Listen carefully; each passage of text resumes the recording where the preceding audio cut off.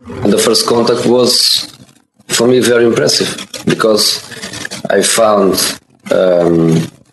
persons, I think, with the same mentality as I have. They love podcasting as I love. They want to win like I want to win. We have Sean Windsor and I'm sorry, I'm a bit arrogant. We have a Mark Fellhauer. Please don't call me arrogant because what I'm saying is true. I'm ML Elric. So I'm not one of the bottle. I think I'm a special one. You asked interrogative questions around my face. Gone. What are you doing? What are you doing? Come on. That is not paid for by them. That is paid for by the people of Detroit. You might be qualified, ML. I'm not qualified for this job. Let me tell you something. You want to go right now? Okay? You want to go right now, Albert? That man with the spectacular Portuguese accent, the Jose Mourinho of podcasting, was Mr. Mark Fellhauer, who is helping us bring you ML Soul of Detroit live again this week. So, hey, kids, thanks for joining us. Sean Windsor will not be here because, I don't know if we're supposed to say this or not, but he's been called a perforated colon his whole life, and now he has one. So that's most unfortunate, but we understand he's recovering. He was in a room right next to Donald Trump at Walter Reed Medical Hospital, and I'm sure those guys had some interesting things to talk about, given how much they have in common. Peas in a pod. Peas in a pod, exactly. And then Matt Jennings will be joining us from a undisclosed location, which is good because the FBI is here too. So we want to make sure that they don't know where to find Matt. I'll just tell you this: he's wearing a hoodie and sunglasses. So you guys have had a case like this before. And Joe Zuver is somehow stitching all this together electronically. So we appreciate everybody being here, especially Jeff Rollins, who's a supervisory special agent with the FBI Violent Crime Squad, who's going to talk to us about why Detroit has been so deadly this summer. We are Murder City and have been off and on for a long time, but this summer in particular has been very bloody. Jeff is going to tell us, give us his take on that, as well as provide some eyewitness account of what's been going on the mean streets. So we are going to be hearing from Jeff in just a minute. But first, I want to talk to you about somebody who's making all this possible. That's our friends at Sir Speedy Printing. If you own or work at a company that needs marketing materials, then listen up.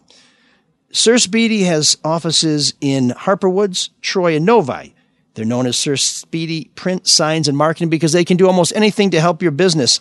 You know, if you go to a shop and you see those really cool floor graphics that say, hey, go one way. 6 feet apart. I'm talking to you. 6 feet apart. Hey, big fella, quit breathing down the back of my neck.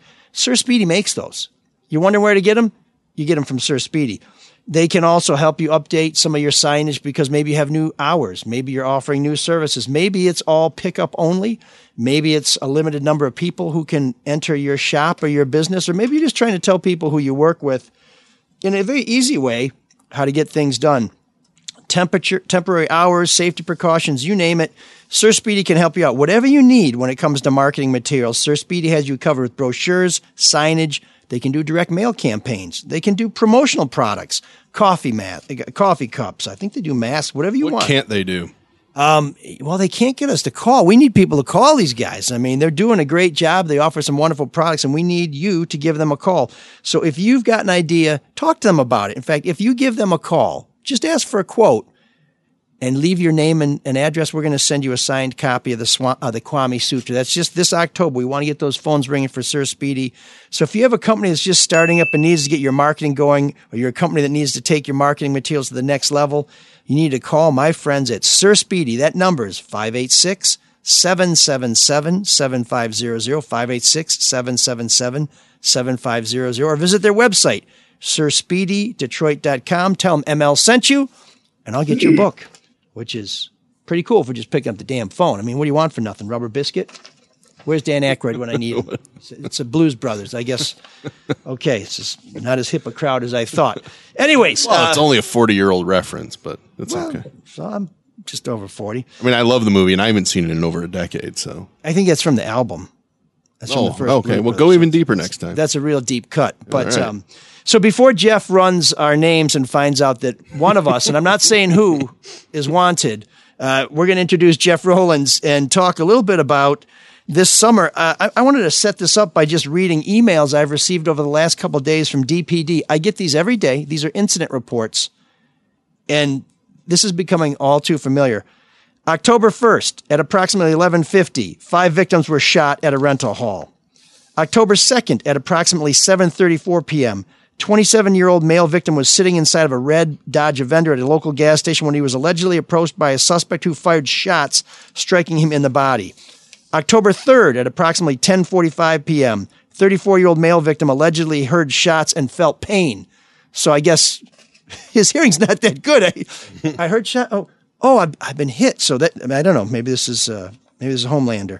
October 4th, at approximately 12:30 a.m., 35-year-old male victim in the area when shots were fired by an unknown suspect, striking the victim.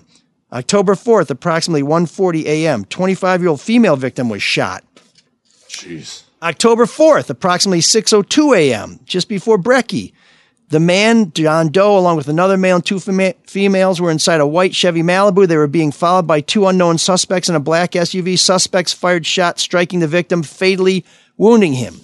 And finally, October 4th, approximately 4:45 p.m., just before dinner, 24-year-old male was walking with a friend when someone in an unknown vehicle pulled up and fired shots, striking the victim in the body.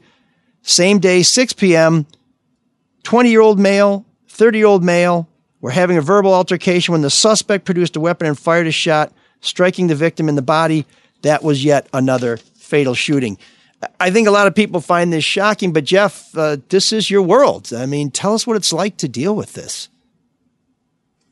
Well, obviously, like you mentioned before, these things are happening during the day, and that's more concerning to us. Typically we don't see this, and I think that's probably because the pandemic might have had something to do with this. And I think typically this violence is driven by drug disputes and gang disputes, but we're seeing more and more anger management issues and just these minor disputes between individuals, like you mentioned, with the party, the banquet hall, and that turning into violence, which is unacceptable. So this isn't because of a turf battle, because of influx of drugs, or is it? Because it sounds like some of it's just people being cranky.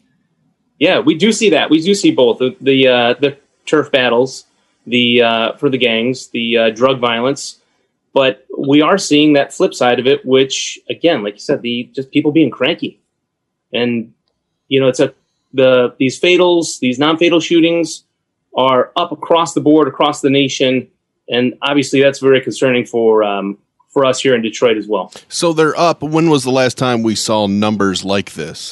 Have we ever seen numbers this high, or is it in a decade, 2 decades? No, and actually, violent crime across the board keeps going down. So we've done a great job. Every year it's going down. We've seen a slight uptick this year, but still the violent crime across the board has been decreasing. Now, when you say violent crime, do you mean just guys throwing down on the street, throwing punches, people breaking into houses, carjackings? Or, I mean, is it just people with guns who are doing more? Well, it's a little bit of everything. So we include the sexual assaults, sure. bank robberies, carjackings, obviously threats against individuals, kidnappings, all of that across the board. Physical assaults are down. Those shootings right now, though, unfortunately, are on the rise. So is it just people with guns who can't control their temper, or are we seeing more guns coming into Detroit? It's hard to imagine that there'd be more guns in Detroit than we've seen over the years. But I mean, is this strictly when you go back and chart this, and the FBI is famous for keeping statistics, will we see a spike for 2020 that just stands out over a 10, 20, 30-year span? Well, I hope so, obviously, because we want to continue to reduce the violent crime. Sure. But, I can't tell you whether or not right now at this point, if there's more guns coming into the area. Again, just looking at it right now with the data that we do have and talking to those individuals that are committing these crimes, it seems to be these just minor disputes that people can't handle right now. Now, locally, the mayor and the police chief will, pose it by saying, well, this crime's down, that crime's down. Does the spin kind of annoy you because you want to just stick to the violent? Like, how do you take that political spin from where you're at as an FBI agent? No, you know what? I don't see it as a political spin. I agree with them. They are correct because violent crime is down right now. And it's the non-fatal shootings, the fatal shootings that we're concerned about, like you had mentioned. They're happening during the day. They're happening at different times that are not typical to the gang and drug violence that we see overnight. And so I think the mayor and the chief of police are doing a fantastic job here in the city of Detroit. We're partnering with 8 other agencies, local agencies here in the task force to combat this. And we've changed kind of our approach because of this increase in shootings. And with these other partners, I think there's a presumption that this is a Detroit phenomenon. Is this mainly geographically limited to Detroit? Are you finding other parts of the metro area, southeastern Michigan, where it's not just people come to Detroit and lose their mind, they're going nuts in I don't know where? No, we're seeing it in the major cities across the United States. I mean, it's not just Detroit. Basically, any major city. We do have a slight increase over in Grand Rapids and Kalamazoo as well. But those major cities, major metropolitan areas have seen a significant increase in this gun violence. I guess I'm just thinking locally. I mean, Ferndale shares a border with Detroit. There are lots of Lincoln Park shares a border with Detroit. Are you seeing these things happen in neighboring communities, or does it really seem to be centered in, our city within the legal defined borders of the city of Detroit? Mainly within the legally defined borders of the city of Detroit. There's a slight uptick, but not like what we're seeing here. You said that it's probably over. Well, some of it's over drugs, but you mentioned the other smaller things. Has the drug trade grown during the pandemic since people are home? Have you seen any indication of that? No, I think it didn't stop. Yeah, it didn't, and that's a concern. And then everybody probably being at home. Again, I go back to that anger management stuff. So what is your day like when you come in? I mean, how do you start off? I mean, I think we all think everybody comes in, there's roll call and everybody hits the streets. But I mean, are you going straight to a hot scene? Are you looking at some data? Are you meeting with other agencies and trying to figure out, I mean, what are you seeing? Actually, a little bit of all of the above. So we run the Violent Crime Task Force. We have 8 local agencies that we partner with, to include the Detroit Police Department, Wayne State University Police, Detroit Public School Police, and Wayne County Sheriff's Office. And those are just here, obviously, within the city. We typically do long-term enterprise investigations, like the smash and grab robberies that you heard about last year with the pharmacies. Those are our typical ones, or the serial robbers or carjackings. But because of this increase, we've kind of focused on high-impact offenders, meeting with the local precincts to determine who's driving the violence within that precinct, and going out on them to try and get them with a federal charge on a felon in possession of a firearm. And what are you seeing on the streets? I mean, is it just, have people become blasé about this? Are there people standing around waiting to provide testimony? Are family members crying? I mean, it's got to be pretty intense when you're out there and somebody's just recently, shed that mortal coil.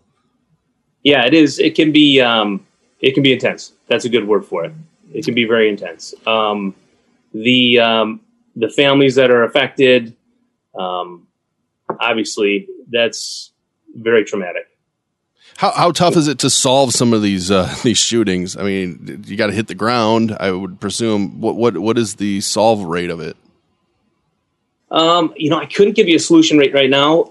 I'd have to look into it, but working with the Homicide Task Force and Detroit Police Department, we've done a good job of marketing rewards and pushing out anonymous tip lines so that we can obviously generate leads when they've kind of stalled. Working on a couple cases involving young children. And that's what we mainly want to focus on with the Violent Crime Task Force. Those vulnerable citizens that are being caught in the crossfire, essentially, as well as, again, trying to reduce the violent crime throughout the city. I remember 20 years ago when a lot of kids were getting killed in Detroit, and I think it still happens a lot, but it was a particularly common. A lot of these kids were children, nieces, nephews, neighbors of just people who were trying to even the score with someone, or maybe somebody got the wrong address and just ended up killing kids. Are you seeing that? And I remember when Benny Napoleon was police chief, he fairly famously said that most of the people who are being killed know the person who's killing them because these are scores being settled. Is that the case still, or is there a lot of innocent people caught up in crossfire? I'd still say that's the case. There are a lot of individuals that are familiar with the people that are committing the crimes against them. And that's unfortunate because those family members that weren't involved in those crimes are now actually caught in the crossfire. And then it just spirals out of control with the retaliation. Well, some would say it's social Darwinism. Shithead A shoots shithead B, and there's one less shithead. But if they get niece or nephew or cousin or neighbor or playmate, then that brings it to a whole new thing. Do you find that most of these bullets are hitting their targets, or is it possible to sort of characterize for us how many people are getting caught up who have nothing to do with this, who have no beef with anybody else, no culpability? Yeah, I probably couldn't. I can't comment on that. I don't know we don't quite follow those type of statistics. We're all about the victims and trying to solve crimes for those victims. The other unique crime that's popped up during COVID are these PPP loans that people misuse. Are you involved in any of that, or does that fall under the FBI?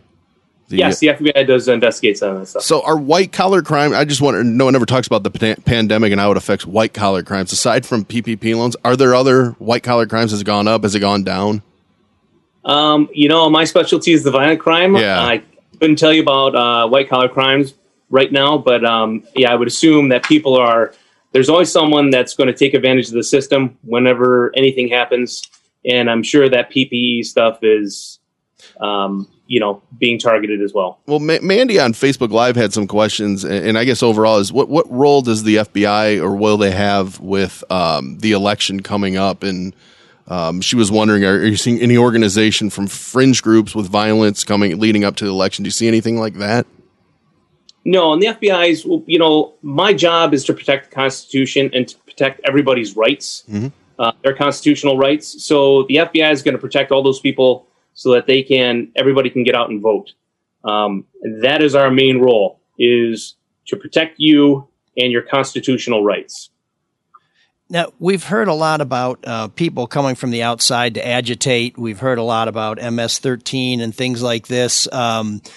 Those were making a lot of headlines early on. The new political beef seems to be Operation Legend. And what's your involvement with some of these additional resources brought in under Operation Legend? And what's your sense of whether that is bearing some fruit or whether that's going to have to be a long-term commitment to try and get these guns and this gun violence knocked down a bit? Yeah, again, like I said, we're part of the Violent Crime Task Force. This task force has been around for over 25 years now.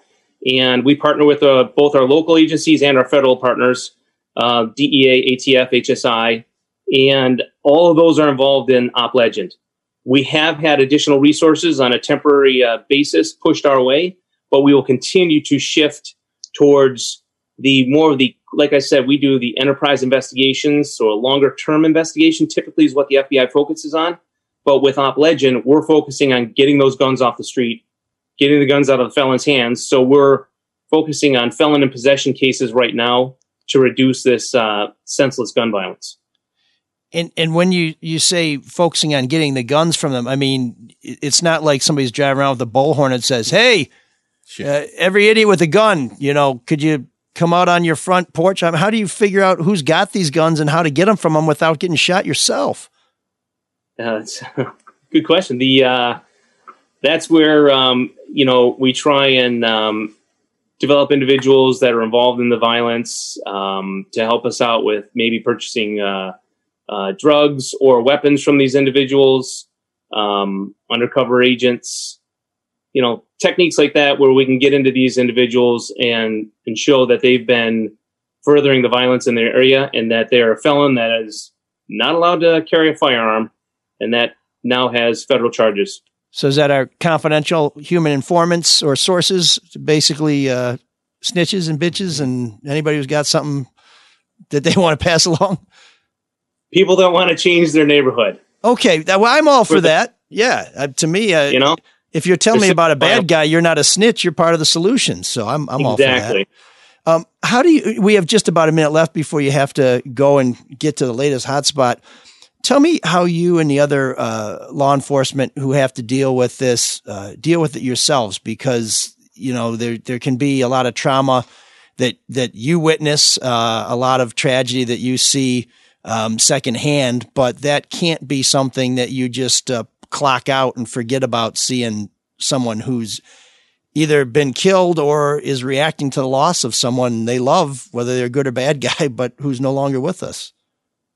I try and encourage everybody to talk about it. And the FBI, and I know some of the other federal agencies, they have a great program for employee health, mental health, and just personal health. Try and work out, helps you mentally, helps you physically get through these. But the biggest thing is just talking about it.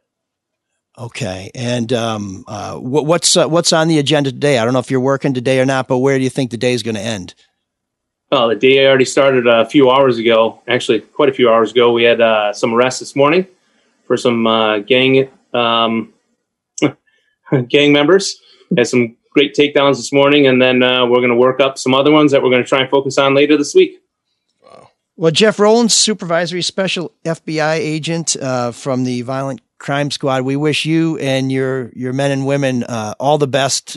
Please be safe out there, and we hope you succeed because I hear the gunshots almost every night. So far, none of them have hit me. My car got shot, but it's doing much better now with counseling and spray paint. But we'd like the gunshots to stop. So thanks for everything you guys are doing. And if there's a number or some information we can share with people to let them know how to pass on some information, it'll be helpful to you. We'll put that on our website. Yeah, it's 1-800-CALL-FBI. And thank you very much for having me. I appreciate it. No, it's a pleasure. Stay safe, Jeff. We look forward to some good news, and we think it's good news that we're making a dent in this. And let's hope 2021 is the boringest summer ever. I agree with that. Thank you for your hard work. Thank you. Thank you very much, guys. Oof. That's got to be worth an Altus. Oh, yeah, absolutely, always. All guests appearing on ML Solo Detroit receive a 12-pack of Altus Lager. Oh, he loves beer. So I don't know if FBI agents can accept beer or any sort of gratuity, but it's interesting. You always find people who can't accept it, and I always wonder where that stuff ends up. Let's just say that it goes into the right hands. We want to make sure that yours. We don't want to waste anything, but yeah. So anyways, Jeff Rowlands, we will have a link to FBI on our website. I always, the confidential human sources, informants, snitches, whatever you want to call them. Mm-hmm. There's a lot of things that motivate people, and sometimes it's just to get their own butt off the hook. But I really do think it's important for people who know something to say something. There are lots of anonymous ways for people to share information, either calling Crime Stoppers, calling the FBI, but a tough gig too. Well, the thing about it's insane. There are so many guns out there, and there are so many bad shots out there. It's not even funny. I mean, if I don't subscribe to the social Darwinism theory, but if every bad dude shot the other bad dude they were aiming at, I guess there would be perhaps more bad dudes, some net gain. I guess the last bad dude would clean up Dodge. But the problem is that's not how it works. It's people with bad tempers are bad shots, and we have bad results. So if you know something, give these guys a call. And 1-800-CALL-FBI, was that the number? That sounds right. Yeah, seems pretty easy to remember. So yeah. So please let them know. And it's important to remind people too that police are here to help. I know we don't like seeing them in our rearview mirror when we're going a little too fast, or maybe when we misjudge that light. But they are partners with one of our sponsors, and that's Hope Not Handcuffs. Since 2017, the Hope Not Handcuffs program has helped 4,700 people get the help and resources they may not have gotten otherwise. Anyone struggling with a substance use disorder or addiction, whether it be heroin, painkillers, cocaine, even alcohol, can go into one of 100 participating police locations and ask for help. And you don't have to worry about getting arrested. They're there to help you. An officer will treat you with compassion and call a volunteer angel. It will come to the police department and assist with paperwork and making phone calls to get you placed into treatment that day. Maybe it's not you. Maybe it's a friend. Maybe it's a loved one. Maybe it's somebody you work with. Let them know about this, that they don't have to hit rock bottom. The next step doesn't have to be the hardest. There's hope. Go to hopenothandcuffs.com to learn more and make the step towards recovery. And joining us to talk a little bit about the program is another special guest here on the show, David Clayton, who has been in treatment 5 different times, had been using for 11 years before he got sober, from the age of 17 to 28, starting with prescription pills like a lot of people, and then it leads to marijuana, then drinking, and then heroin, which, people think of heroin as a clean drug. It hasn't killed Keith Richards yet, but Keith Richards isn't getting the shit that's on the streets around here. It's pretty nasty stuff. So, David, we're glad that you're okay, and we're glad that you've turned your experience into a way to help other people. Thanks for joining us. Yeah, thanks for having me. That was quite the segue from law enforcement into Hope Not Handcuffs. I like that. Well, they're working together. And that's kind of what we're seeing, and that's the truth behind it. Is that right now, law enforcement, in today's society, is being painted as this negative picture, but they've been doing a lot of great work with us since we launched over 3 or coming up on 3 years. So it's 4 years actually in February 1st of 2017 is when we launched. So we're grateful for all the participating agencies that we have, and then we're grateful for the opportunities like this. And David is brought to us by Hope Not Handcuffs as part of our sponsorship plan. But I think it's important for people to sort of remember that the old idea of police was of the constable, the guy that everybody knew, the guy walking the beat. I know it wasn't really women, but now it is women walking the beat, where you might be able to turn to them and maybe, maybe they might just, give you a kick in the ass and say, hey, you're heading the wrong direction. You're from good people. You have other options. Because there are so few police left, because nobody wants to pay any damn taxes for whatever reason, we don't see those personal relationships. But Hope Not Handcuffs is trying to at least find a way to remind you that the job of the police is to be a peace officer, someone who is supposed to keep the peace, try and keep the neighborhood intact. And while you might not see them walking by the corner store, this program is there to try and remind you that that is part of what they do, and that you can go seek help from them, that the police are not just there to punish you. Mm-hmm.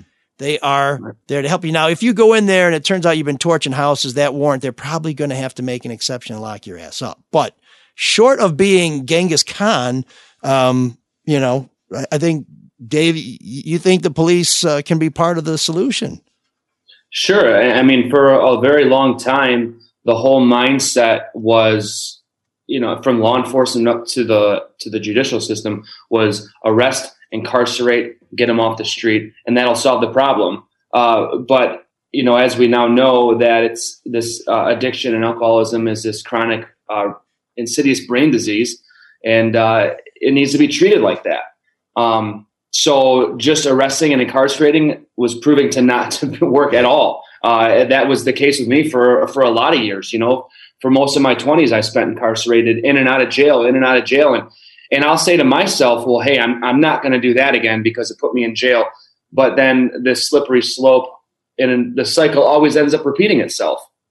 So it's kind of one of those things to where we need to treat addiction for what it is. And Mark, I want to give you, props for the first time that you promoted Hope Not Handcuffs on the Drew and Mike show. You stated at the end, you said, well, maybe now we can finally start treating addiction as a disease that it actually really is. Yeah, I think and that's what it is, right? And people don't want to see it that way. People want to see it as this horrible thing. And we're losing, in 2019, over 72,000 people in a year have died as a direct result of a drug overdose. And 2020 statistics aren't even out yet. And we know that as soon as those statistics come out, those numbers are going to far surpass that. And right now, especially now with COVID, we've seen so many ER related visits are up for alcohol and overdoses dramatically. I think in the 40 percentile range. It's just horrible. And then now that we need it more than ever, we need resources. Treatment centers are taking away beds for social distancing. Ooh. So then we don't have anywhere to put anybody. But and I just kind of say this just kind of as the thing, it'd be great if we could have turned the TCF center into a treatment facility and had beds available for people that needed it when, the beds at the local treatment centers from around the area are closed, or they're kicking people out when COVID hits because they needed the beds available. And it's just, it's really disheartening when we're trying to do so much work as an agency of us, or all around the entire state, and we just don't have the resources available. So you said you were arrested in your 20s. Did you have to detox while in a jail or a prison? Yeah, multiple times. And, there it is, right? That's that insidious relapsing brain disease, because you would think to yourself, hell, man, I just went through just torturous hell for 7 to 14 days, and I'm just not doing that again. And then you get out of jail and you're like, well, you know what? I think I'm going to be able to control it now because my tolerance is really low, and I'm just going to kind of use a little bit and just a little bit.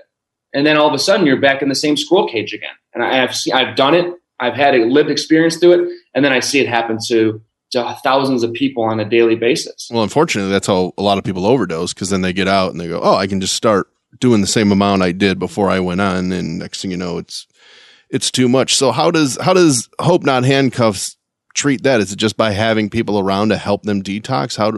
What is the first step?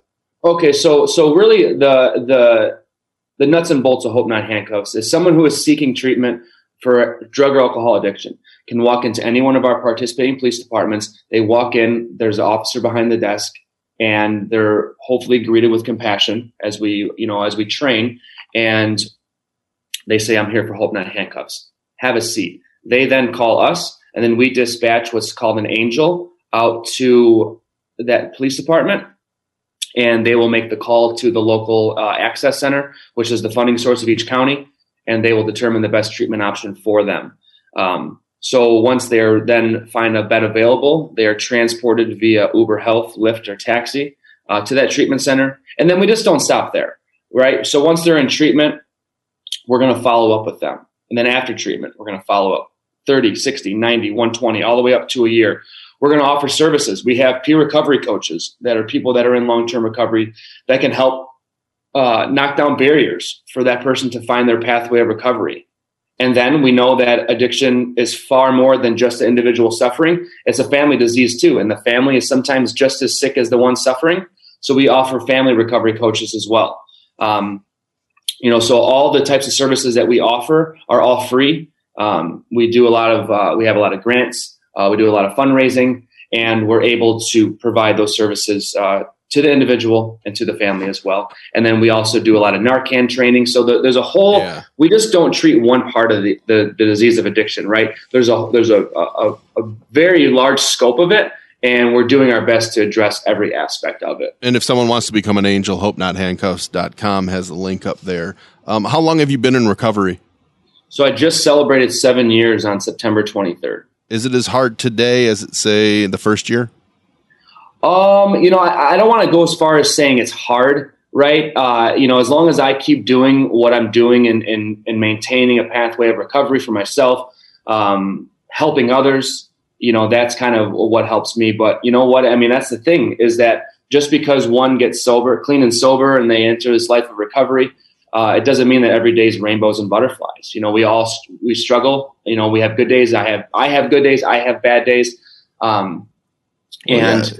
If I want to solve a problem with the problem, then I'm going to, I'll get what I had. But, no one ever told me that recovery and sobriety was going to be easy, but they sure said it was going to be worth it. You know what, man? And they were right. For recovery, is it really, I would imagine it'd be really hard, because a lot of friends that you would have associated would have been part of the problem. I mean, were you able to maintain friendships with other addicts? I mean, I I don't know how that works. And that's a big thing too. So I didn't like to share anything. Yeah. So I was always on my own. How selfish. And I just kind of just maintain a level of isolation. And a lot of times when you're around people that they're using it, some of them use together, some of them use separately. And I was one of the ones that used, by myself, of just, homelessness. And I had isolated from my family, isolated from my friends.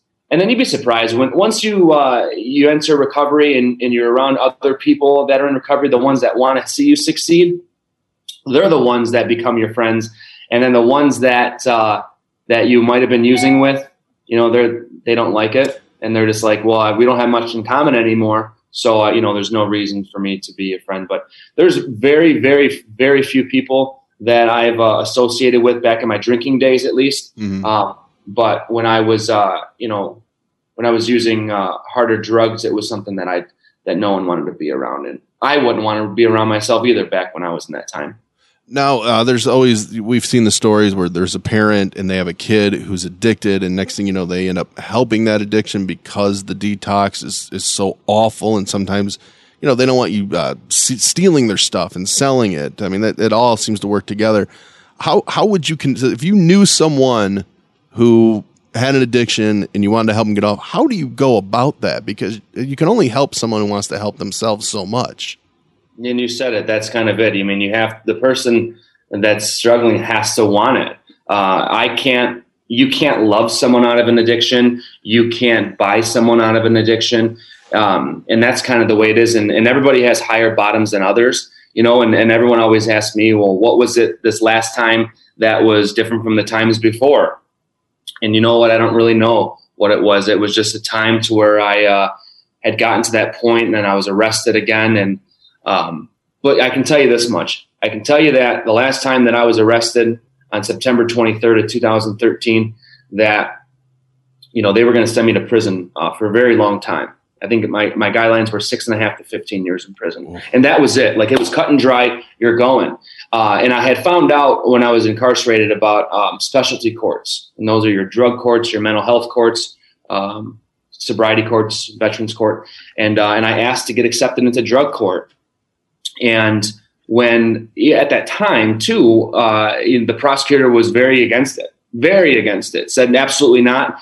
He called me helpless and he called me hopeless. They called me a career criminal. They said incarceration is the best option for him. But there was something in the judge that said, like, all right, I'll give you the chance. Wow. And they accepted me into drug court. And that's kind of what structured my life and kind of made my life come full circle back into, getting arrested, brought me back to jail, brought me back in front of the judge. And then it was kind of like a detour, right? All right, we're not going to keep doing the same thing. We're going to do something different this time. And we're going to get you in a drug court. And it's kind of up to you what you want to do. And that sent me back to treatment for that fifth and final time, put me back into sober living for the first time in sober living, and then finding my pathway of recovery after that. What were your arrests for? A lot. Theft, retail frauds, larcenies, check forgery, credit card fraud, embezzlement, home invasion, receiving, concealing stolen property. It's a lot of work for an addiction. Yeah, it really is, and a lot of it was petty theft, and you know what? And that's the thing about it is people always go with, is addiction a disease or a choice? If I had a choice, I wouldn't have had to do all that. And it's this kind of, and I always tell people, this is kind of what it is, man. This is what the face of addiction is. There's so many people out there that are coming from good homes.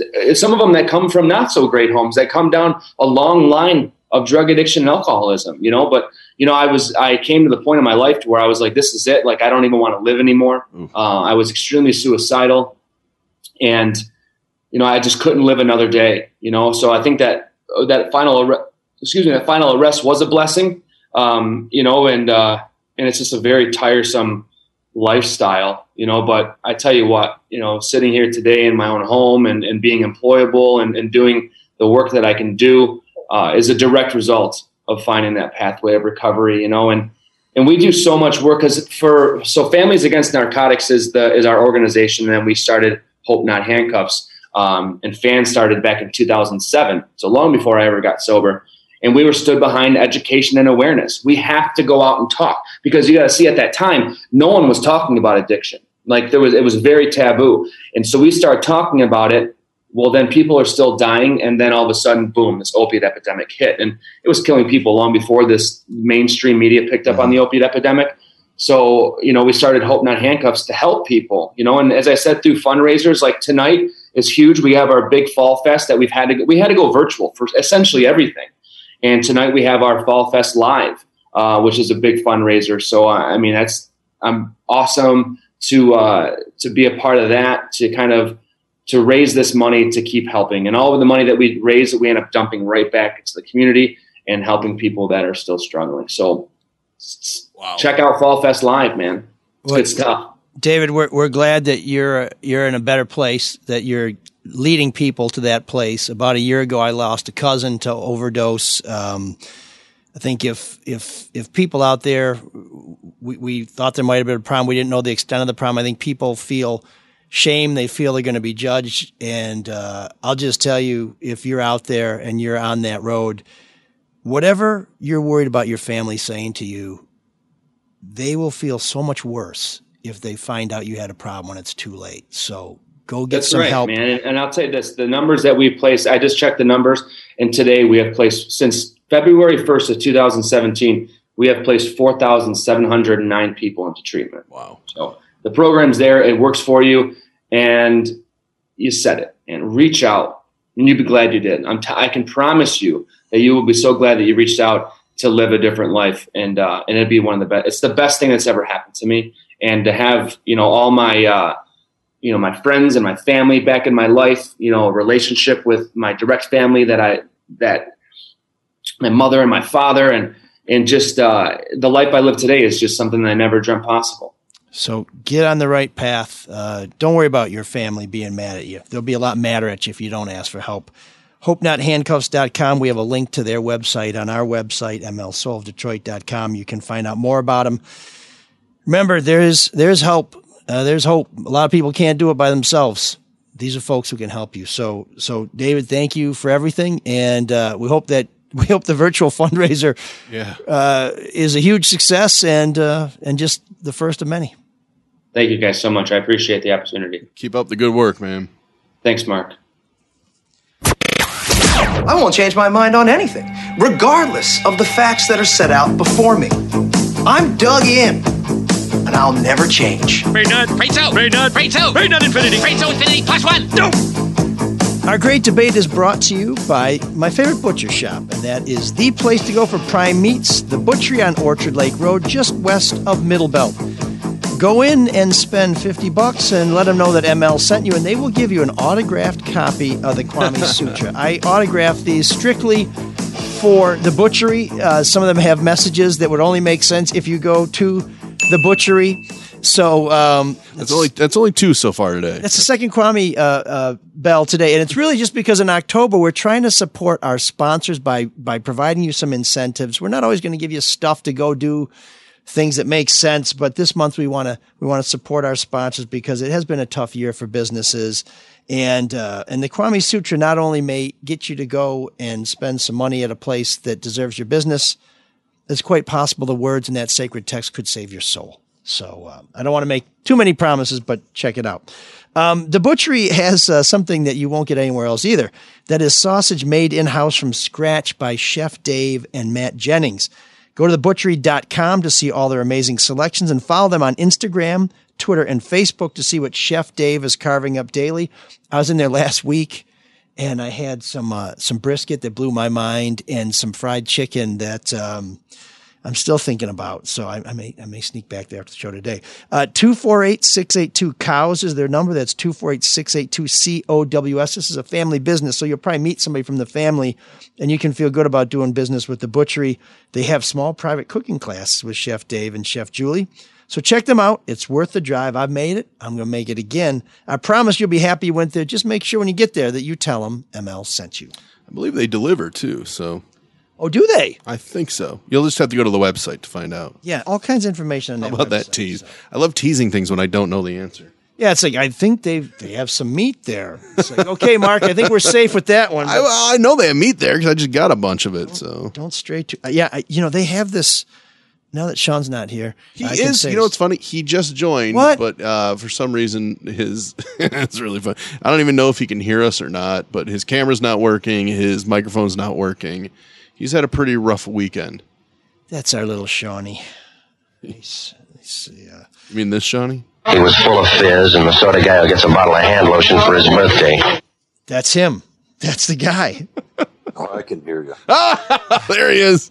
There's my sunshine. You've never looked. You just can't see me, but that's okay. Oh, because okay, I see. I figured. Are you laid up still at home? I'm up and about a little bit, but I don't want Mike to get too excited, so I just shut the video off. Sorry about that, Mark. That's okay. When I heard Sean may be wearing a gown, I said, that sounds about right. You said turn around so I can see your chaps. Wow. So are you okay? I mean, I'll ask because I care. Jack I don't know Nicholson style, right? I don't know if ML cares, but I'll ask. Are you okay? What does ML care about? I'm crying. I'm a crying on the inside type of guy. Yeah. No, I'm doing okay. Thanks for asking. Sorry I've missed the show. I'm sure it's been great listening to Mike talk uninterrupted all the time.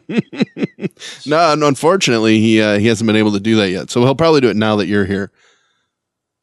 Okay. Can you walk us through what happened to you, or do you not care to?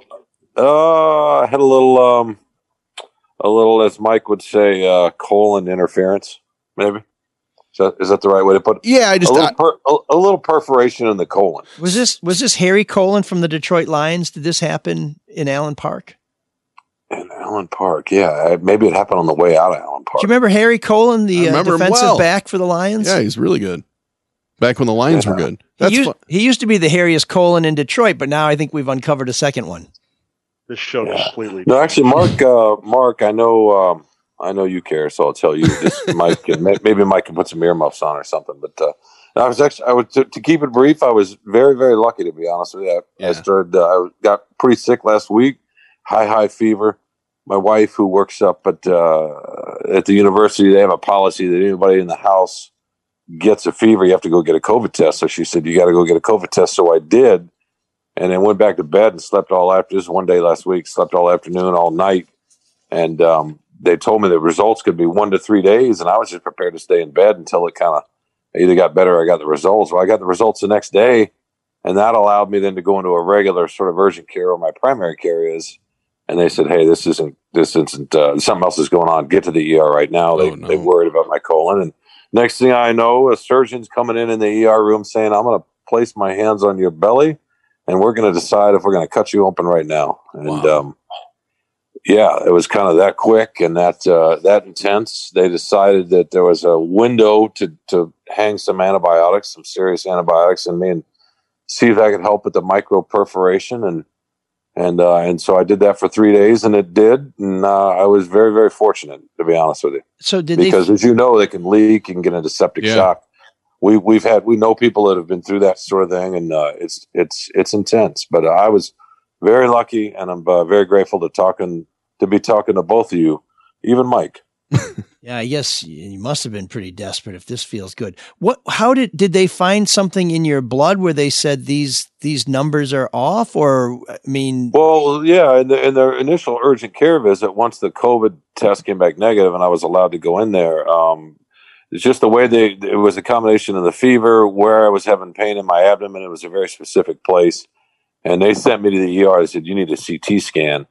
And the CT scan showed the perforation. So it was just a really good guess, educated guess by a doc at the urgent care, he was right on the money. So, and do they have any idea how this happened? Is it, I mean, well, it's a product, a little bit of age, your colon can get these little out pouches called diverticulosis. I'm sure some of our listeners have had experience with that. They're fine. It's natural, but occasionally they can get infected. That's called diverticulitis. Maybe a seed gets stuck in there. In Mike's case, maybe a piece of popcorn. And our show is known for people with faulty intestines. That's one of our signatures. That's what got you in trouble. The little out pouches. The doc told me, hey, if you did an autopsy on everybody that lived to 100, you'd see those. I mean, it's just the way it is. It's like an enlarged prostate. It happens. You get to a certain age if you have a prostate, I guess. But in any case, so it's part of it's natural, the natural order of things, and part of it's just dumb luck. Occasionally they get infected, and you can sort of survive that. But the problem is that once in a while, the infection will blow a little hole in your colon, and that's where it gets, sort of life threatening. So, are you up could be from all the tofu, right? Oh, there's Matt with a shot. He's taking a shot at you, Sean. What did you say? Something about tofu? Yeah. Too much tofu? Wait, he just learned how to cook steak over the weekend with his little buddies in the woods. He's still out talk there about tofu. Are you up for too soon? Are you up for arguing and debating, or? Sure, as long as you and I are on the same side as usual. Not always. What? No, I'm good. Yeah. Let's go for it. So anyway, thanks for asking. I feel grateful, and it's good to be with y'all. Whew, okay, how do we take? So we go. Are you still with us, ML? I mean, I know that was Sean talking about himself for a while. I think if Sean was introducing this segment, he might say, or this topic, he might say, we're going from one colon to another. But our topic this week is very relevant. It does also involve hospitalization, and that's, will Trump's COVID-19 diagnosis help or hurt his reelection chances? Sean, since we speculated earlier in the show that you probably shared a private suite with POTUS at Walter Reed Medical Center. What did he seem like this was going to help him or not? What did you think? I did grow up on military hospitals because I grew up in the service. See how he turned it about him? You asked him to. I know, but that's what happens to me. I'm doing the Sean role this week. It's kind of fun. No, I'm just, hey, man, you've trained me well. Make it about yourself. Wear sort of faux hipster things like Doc Martens. A little ascot around the neck, and you're good to go. I've got my Premier League Doc Martens on. Oh, those are tight. Oh, that is awesome. And stupid. That is awesome. Yeah. And my West Ham United jersey, because it was my nephew Abraham's second birthday, who also had a very serious medical condition. 2 years old. Right. The guy he's going to be the next Evel Knievel. So that's a great movie, by the way, right? Here's to the Hammer. Anyway, I don't want to form an opinion until I know what Mark thinks. Oh, okay. So, Mark, do you think? Boy, that was a long punt. I think you may have had a. I don't think violation. I don't think it's gonna. I don't think it'll matter. How about that? I don't think it'll matter. If anything, I think. Wait a minute! You just asked Mark to come, then you stepped on him. What's going on? I don't think it'll matter. If anything, I think it will help him. Believe it or not. How so? Because I don't think COVID in general can hurt him anymore. I mean, that damage has already been done. People have already made up their mind with how he's treated COVID, but I think it can help him to, because we're already seeing him go out there and say, hey, you can't let it affect your life. I went through it. It's A-okay. We're doing fine. And that message might resonate with some people to be like, yeah, let's move forward. He's the guy that's going to move us forward in COVID because he's been through it and not Biden. Mr. Windsor? Well, that's certainly what that's the tact he's trying to take. I was kind of out of it there for a few days, but the last couple of days, and he's back to tweeting again, or at least somebody's tweeting on his account. He's trying to own it, saying, I know things about it now. And he should. This is the message, right? I know things about it now that obviously Joe Biden doesn't, that really nobody else does. I'm an expert in a way, and that might play. Plus you get a little bit of empathy. Yeah, maybe a little sympathy, rather. That's true. So that could help. The thing that I would worry about is he out of the weeds yet? Right? I mean, who knows? The way he was kind of trying to grab air that was just last night, right? It was, yeah. Or yesterday. When he did his little drive by over the weekend. But what Sean's referring to is last night he was standing out on the balcony there, and right. Some people felt that he was gasping for air. But come on, it's about the image of him, and I think it will work for him. You haven't presented your side yet, ML. Well, because I have two sides. I think always. I think well, there you go. I think that if he had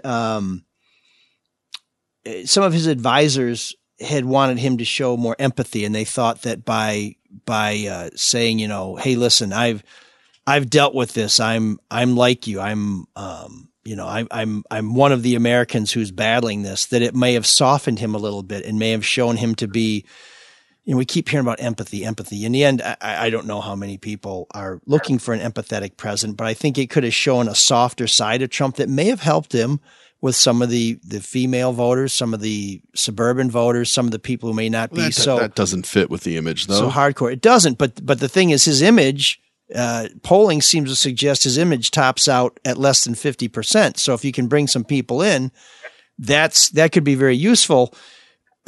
He missed that opportunity. So I think in that regard, it doesn't help him. But I think one of you guys touched on where it does help him is where he can say, I'm 74, I'm obese. Now he wouldn't admit to being obese, but he'd say, and I beat it. So it's not that bad. He'll say he had the worst version of it and he crushed it. And that, that will play. And I think in that case, he can use this to his advantage to say, you know what? I had it.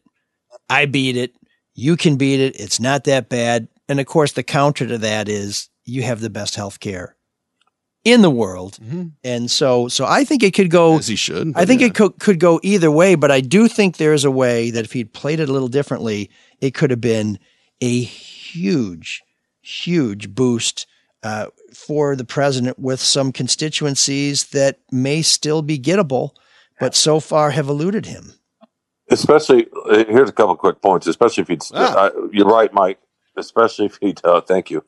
If he'd stayed in the hospital a little bit longer and let that play out. The two things that might hurt him a little bit. One is one of you. Let's just go ahead and use Mike's word. Alluded to the little stunt he pulled. I mean, maybe I shouldn't call it a stunt. That's a judgment. But the ride he pulled in front of his supporters outside Walter Reed Hospital.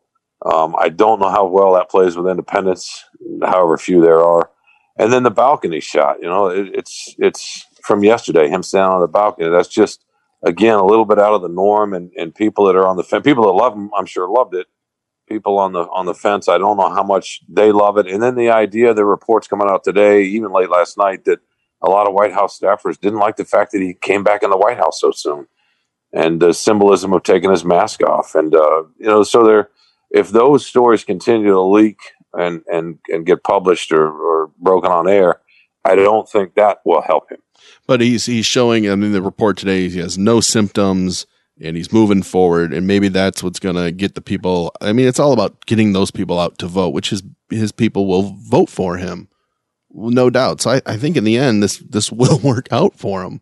Because honestly, the spin, I really admire the spin by this administration. It's incredible how they turn any negative into a positive. And, that's good politics, whether you agree with it or disagree with it.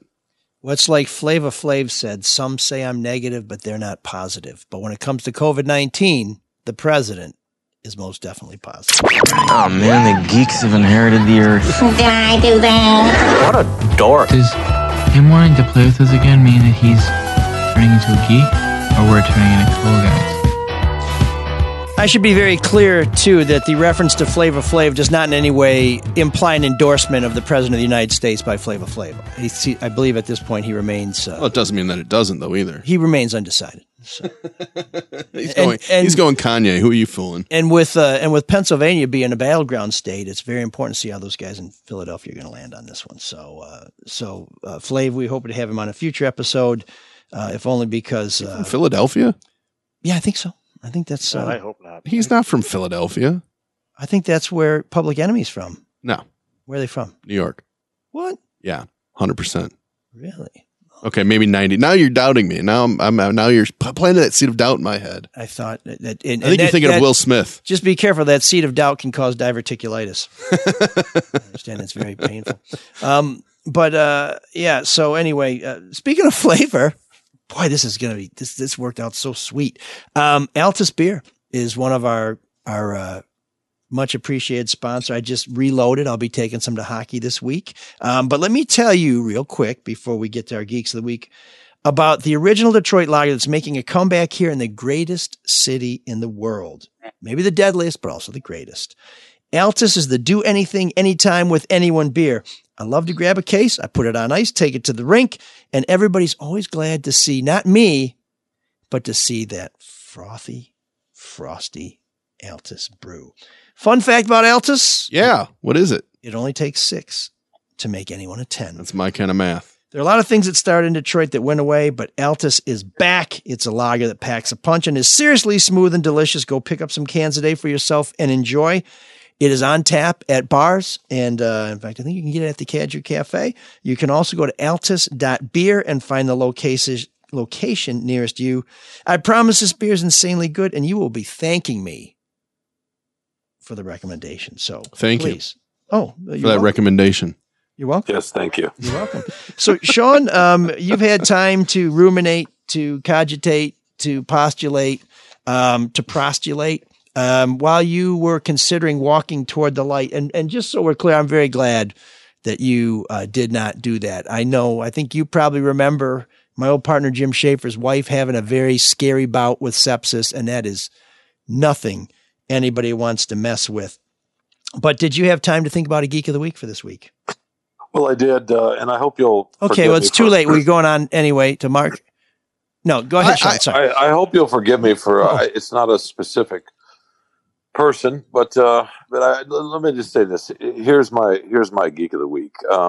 So the second night I was in the hospital, the night shift nurse that was taking care of me was from, I can't remember. She's from Belleville. I want to say Belleville, right? And she's black. She's been a nurse about 10 years or so. And we got to talking a little bit, and she started telling me the floor we were on at St. Joseph Mercy Hospital it's actually in Superior Township, but kind of between Ann Arbor and Ypsilanti. The floor we were on was all mostly GI, a little bit of heart stuff.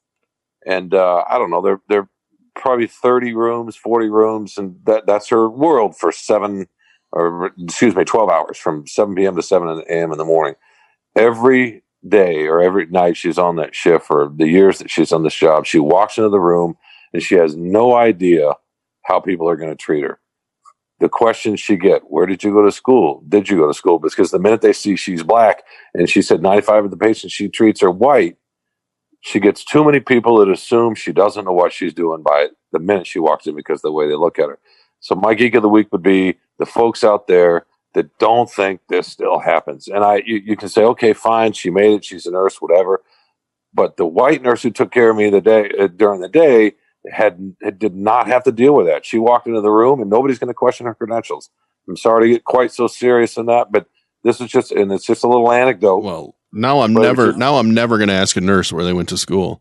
Unless they're white. And the kind of questions, the insidious little line of questioning. It's not aggressive necessarily, but it's just kind of trying to maybe put you in your place, or maybe letting you feel you're not comfortable. She's also told me that even including last month, she gets some calls from patients who say they please don't let her come back into my room the next day. That never happens to the white folks, right?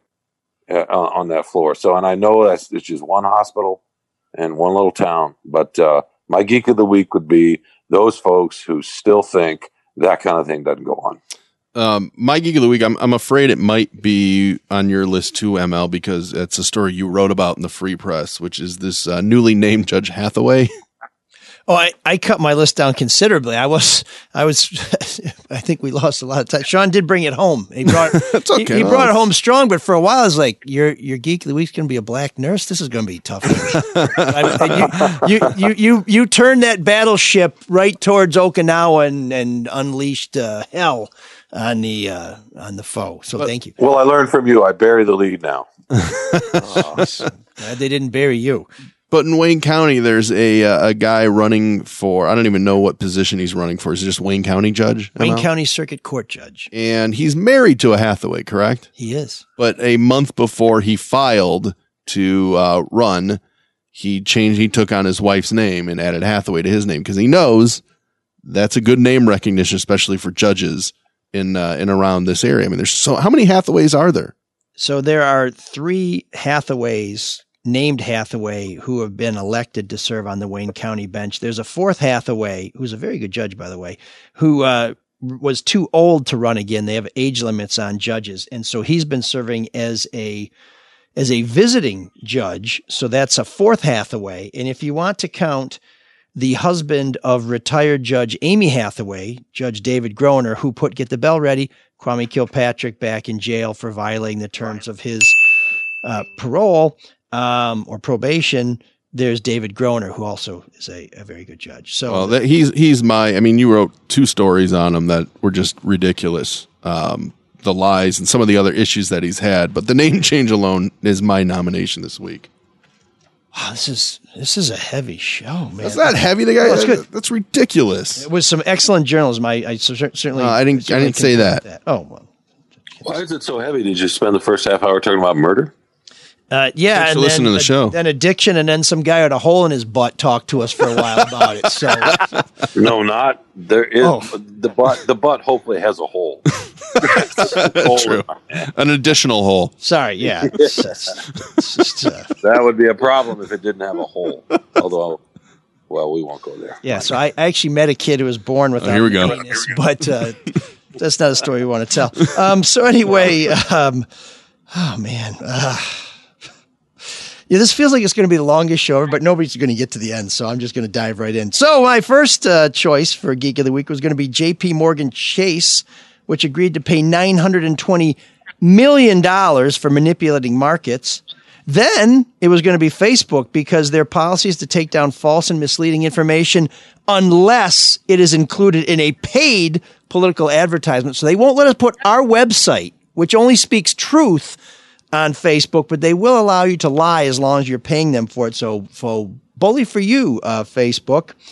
But ultimately, my choice is the CDC, and I'll tell you why, because I think they do important work. I think it's an important federal agency, but they have now been so tainted by politics and by false starts and by saying things that they then took back. In fact, I was at a City of Detroit press conference, and we were talking about flu shots.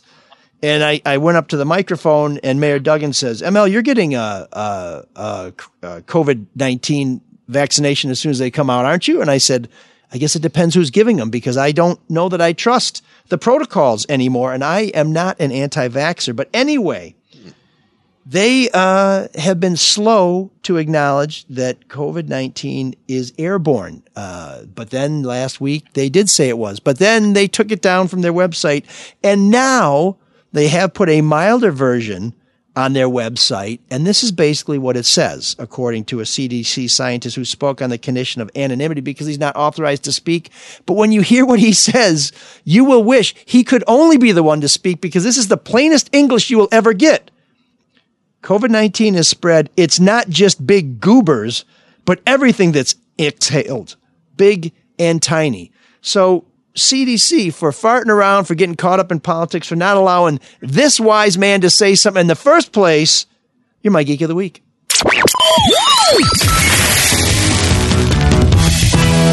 The kids are soft. I don't care for that guy. Me neither. Too soft. I'm gonna pretend like you need to just make my dick go soft.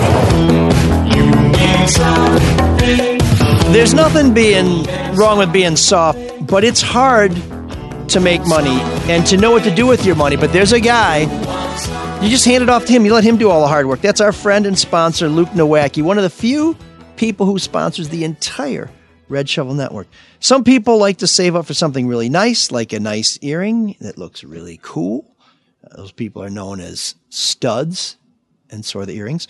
Or maybe a time machine that could take you back to the 90s when dudes with earrings that weren't pro athletes were a thing. Some think they still are a thing. If you're wondering how you can budget for major purchase, call Luke Nowacki at 248-663-4748 or email at lnowacki@pinnaclewealthstrategies.com. We have a link to Luke's site on our website. He'll assist you to devise a plan target to help you reach your financial goals. And when you deal with Luke Nowacki, he'll make sure that it's all about you, sweetheart. Securities and investment advisory services offered through Royal Alliance Associates, Inc., member FINRA SIPC. Royal Alliance Associates, Inc. is separately owned, and other entities and or marketing names, products, or services referenced here are independent of Royal Alliance Associates, Inc. And when you call Luke, you let him know ML sent you. Joining us from the woods, I'm tempted to say the backwoods, but after the colon jokes, we're going to try and just skip right through that, is Professor Matthew Xavier Jennings. Sir, it's class is in order. Yeah, and Sean made it. I'm happy with that, and I'm glad you're doing better, Sean. Thanks, man. What are you looking around for? What are you worried about, man? That guy on the couch. You know, the behind him? FBI was just on the show. You got to worry about the ATF. I'd worry about that guy sitting on the couch right behind you. He looks devious. Oh, that's my brother Patrick. Yeah, tell him to sit up straight. He's going to hurt his back. Trust me, he hurt his back earlier. We've been camping for 2 nights. Hot. All right, what do you got for us today? All right, 1964, Japan's first high-speed train network named the Shinkansen, a.k.a. the Bullet Train, opened to coincide with the Tokyo Olympics. The Bullet Train traveled at a speed of 130 miles an hour, and the only flaw is the new technology, which was the subpar braking system, earning the gold medal for creating the most athletes for the 1976 Paralympic Games. You know, the Bullet Train travels at about 300 miles an hour, which is the same speed that the bad sushi that went through Sean while he was in Phoenix went. Is this the same joke? No, that's spontaneous comedy. I like that. He's doing a routine, Sean. Don't interrupt him. And as far as the braking system goes, yes, the braking system was way better than 3 pairs of underwear. Hello. On behalf of the butchery, let me just say, Matt's humor is not always in good taste, but his sausage is delicious. That's true. It is. It's zesty. Okay. Next. Can we just edit my part out? Never. Britney Spears was ordered by a judge to release her children to her ex-husband, Kevin Federline, and give up custody. Wait. Oh, my God. I'm still hungover. Like Kevin Federline. Yeah.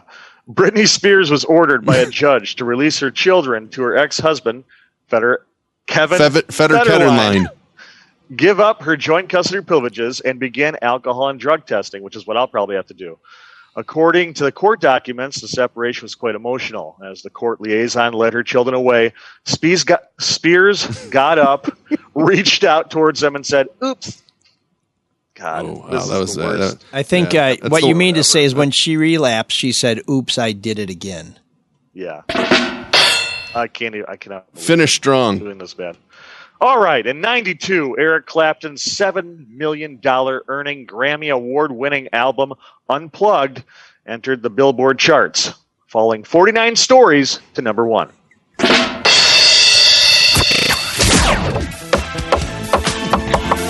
That's a good one. It was worth the wait. There's an all-night party in room 7609.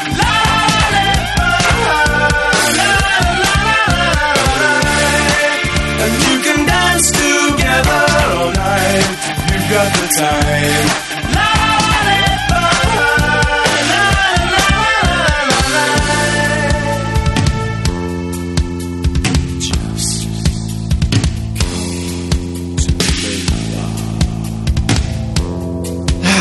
The late bar. Here we are. If you are looking to buy not just room 7609, but a whole house full of rooms, contact our friend David Hall at Hall Financial. They are working around the clock to help people save money by refinancing. It's a great time to look at your options. That's why many people are refinancing right now. If you haven't refinanced in the last year, Hall Financial is here to help. Now's the time to lower your monthly payments and keep some extra money in your pocket as we go through these turbulent times. And by refinancing, you can probably skip 2 payments. So why not see if you can save some money or cut your term? They have tons of 5-star ratings, way more than us. I think they're probably up to 1,800 or something like that. Over 2,000. Over 2,000. See what I mean? I'm looking at their website right now. That's up to over 21. Now up to 22. No, it's not going that fast. But I'm one of the guys who've given them a 5-star review because they've helped me make some very tricky deals happen. And I encourage you to call my man Dan Morrison at 248-308-5000. Hall Financial, lower payments, better options, more personal attention. There's a link from our website to their website. If you call them, let them know ML sent you, and MLS 1467435. And I do need to make a quick correction. Last week when we had Christopher George from the Smiths United on, I said that we would be playing a cover of How Soon Is Now by the Smiths this week, because this week we transitioned from new wave B-sides to new wave classics covered by new wave bands. In fact, we are not playing a cover of How Soon Is Now, even though there's so many tremendous ones out there. We are playing a cover of one of my favorite Smiths songs, Sweet and Tender Hooligan. This one is performed by Melanie Payne, or Mélanie Payne, as the French would say, and Nouvelle Vague. Whoa. So without heavy. further ado, as the French would say, here's Melanie Payne and Nouvelle Vague playing the Smiths' Sweet and Tender Hooligan. He was a sweet and tender hooligan, and he said that he never do it again. And of course he won't. He was a sweet and tender hooligan, and he said that he never do it again. Poor old man, he had an accident with a 3-bar fire, but that's okay, 'cause he wasn't very happy anyway. Poor woman, strangling her very own bed as she read, but that's okay, 'cause she was old and she would have died anyway. Don't blame the sweet and tender hooligan, 'cause he said that he never do it again. Sure, you've heard every word, so before you decide, would you look into those motherly eyes? I love you for you, my love. You, my love. Sure, you've heard every word, so before you decide, would you look into those motherly eyes? I love you for you, my love, you, my love. He was a sweet and tender hooligan, and he said that he never do it again, etc.,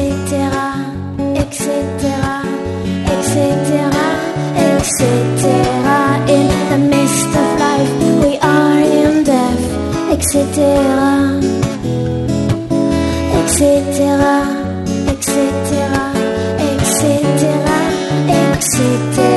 in the midst of life we are in death, etc.,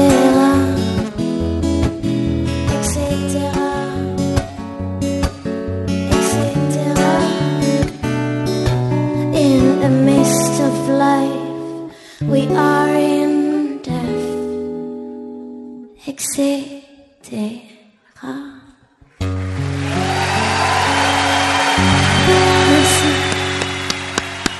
Who is that lady?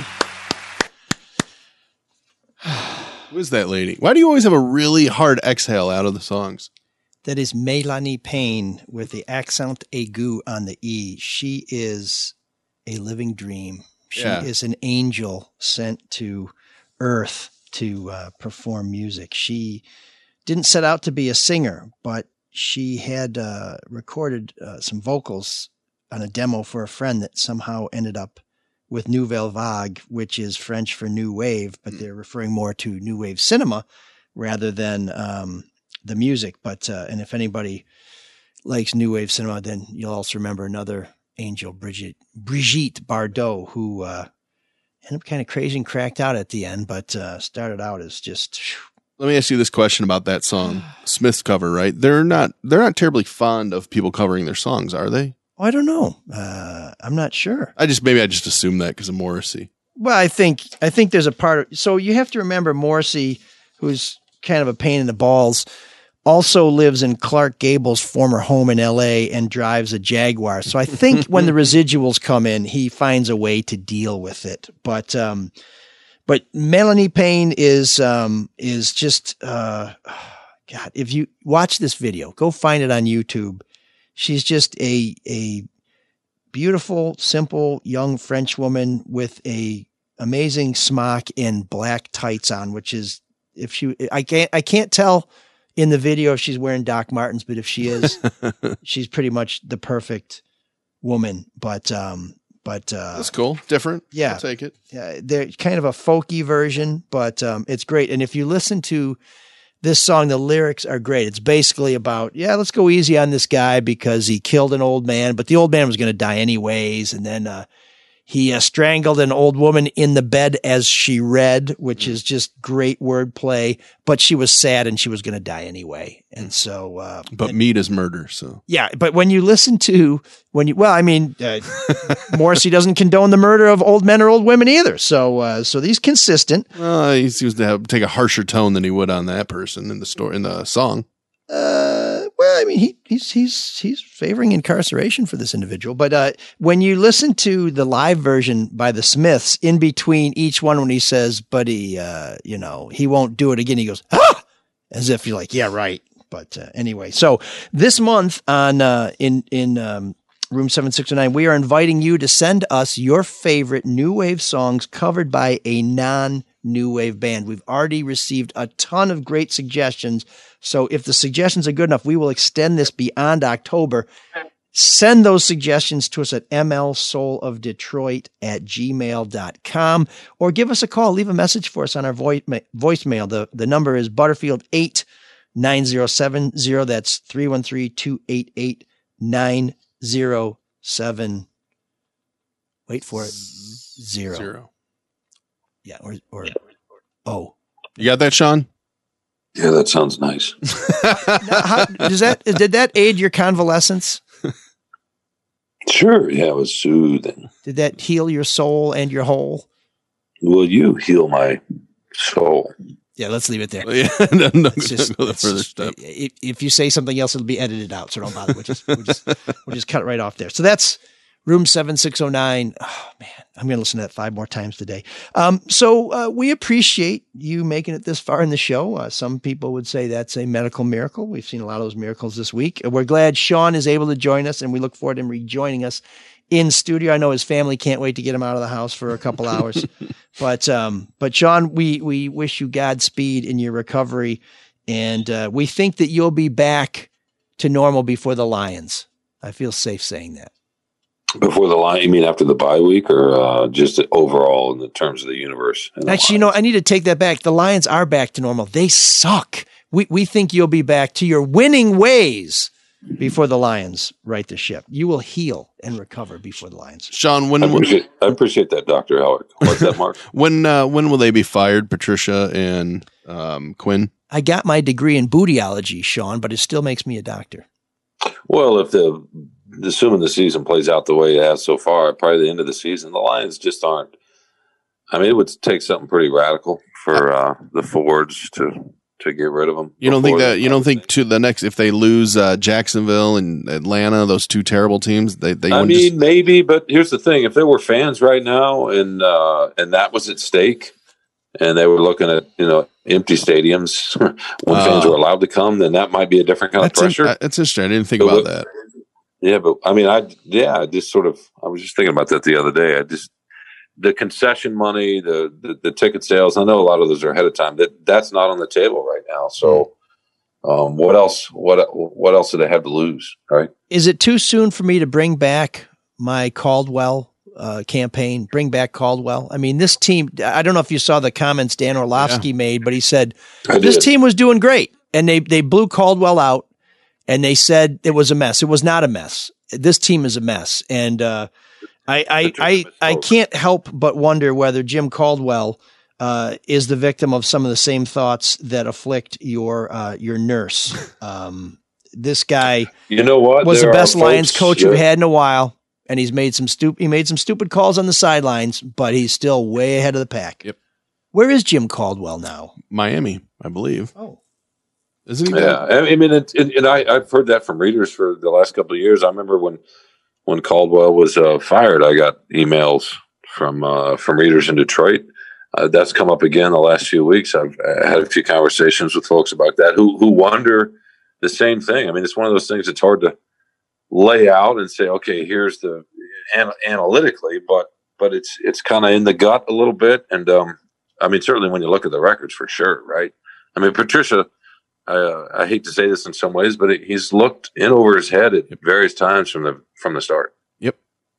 Amen. Wow. Oh, man. Well, anyways, we appreciate you keeping an eye on things even when you're on your back. This show does not support itself. We rely on our sponsors, and we appreciate it when you support our sponsors. You know, we do business with them because we think they're trustworthy and because we think that they'll treat you right. If that ever turns out to be wrong, you let us know right away. You know how to get a hold of us. But when you do contact them, please let them know that ML Soul of Detroit sent you or that you heard about them from ML Soul of Detroit. If you want to get in the game yourself and just cut right through all the red tape and just give us money, Mark, tell them these good people, how to be so foolish and generous at the same time. MLSoulofDetroit.com. Hit that donate button. Hit it often. That's right. Hit it hard. And this week we need to thank Raymond for a very, very generous donation. So thank you so much for that. And we're gonna give one more try to jumpstart our Cami Soul program, which is where you send us at least $20, give us a message that you would like us to read for a loved one, a friend, maybe even someone you hate bitterly. This is a sample. This is something I did for a friend of mine for his 50th birthday. Oh, but this is very, it's going to be nice. This is what you could get by participating in Cami Hey, Adam, Soul. it's your old pal, ML Elric, winner of the Pulitzer Prize and host of the ML Soul of Detroit podcast. Big fan of the whole family. I hear you're turning 50, so I got you a card. Let me read it to you. A sweetie pie, a honey child from head to tiny feet. Congratulations on the one who's made your world complete. So actually, it's not a birthday card I got at the dollar store. But if you have a baby, it'll come in handy. Anyway, welcome to the 50 and over club. It's kind of cool. You don't have to worry about menopause. But actually, I guess that's pretty much the only cool thing. It's all downhill from here. Glasses come off. It's very dramatic. The more I think about it, it's pretty depressing, dude. Maybe it'll be different for you. Anyways, happy birthday, bro. Oh, how professional. So uplifting messages like that you can make possible by Cami Soul. And I'll tell you right now, these sons of bitches don't step up this week. We're gonna be done with that. So that's that. There's other ways you can support the show. Mark knows exactly what I'm talking about, and we'll prove that momentarily. DrewandMikeStore.com. Bang! There you go. Yeah, get your keychains, masks, gaiters, all the fun stuff there. We're talking about a winter cap. We have our R&D department looking at that right now. There's rumor of a hoodie, but there's some high level negotiations going on. We have to get that worked out.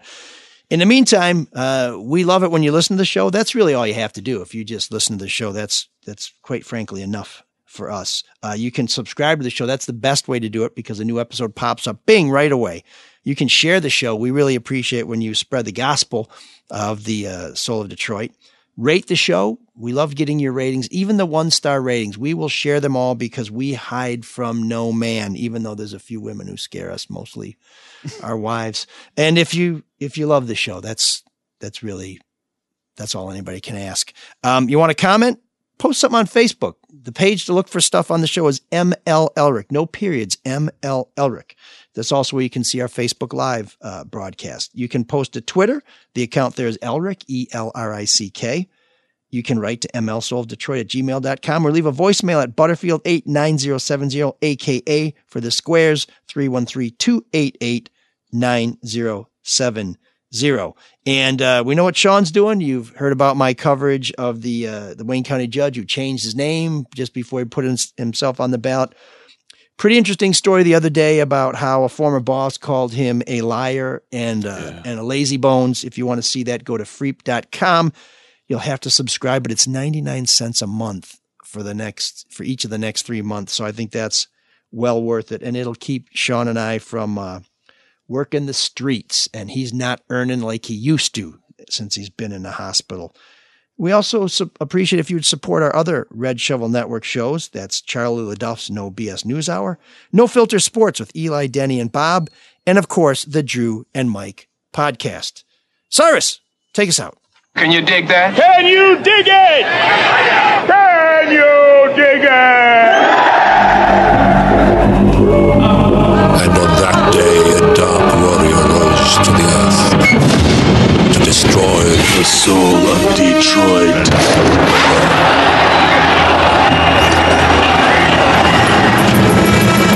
Maybe they're friendly.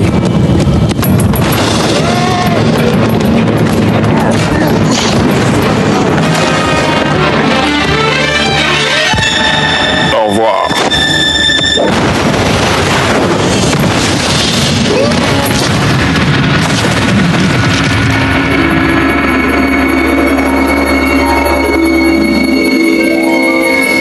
I really reached my breaking point after I made that jump to heroin, and I just knew if I didn't make a change, I would ultimately lose my life. I was passing by a police department, and I just made the split-second decision to walk in. The police officer greeted me, Hope Not handcuffs arrived, and saved my life.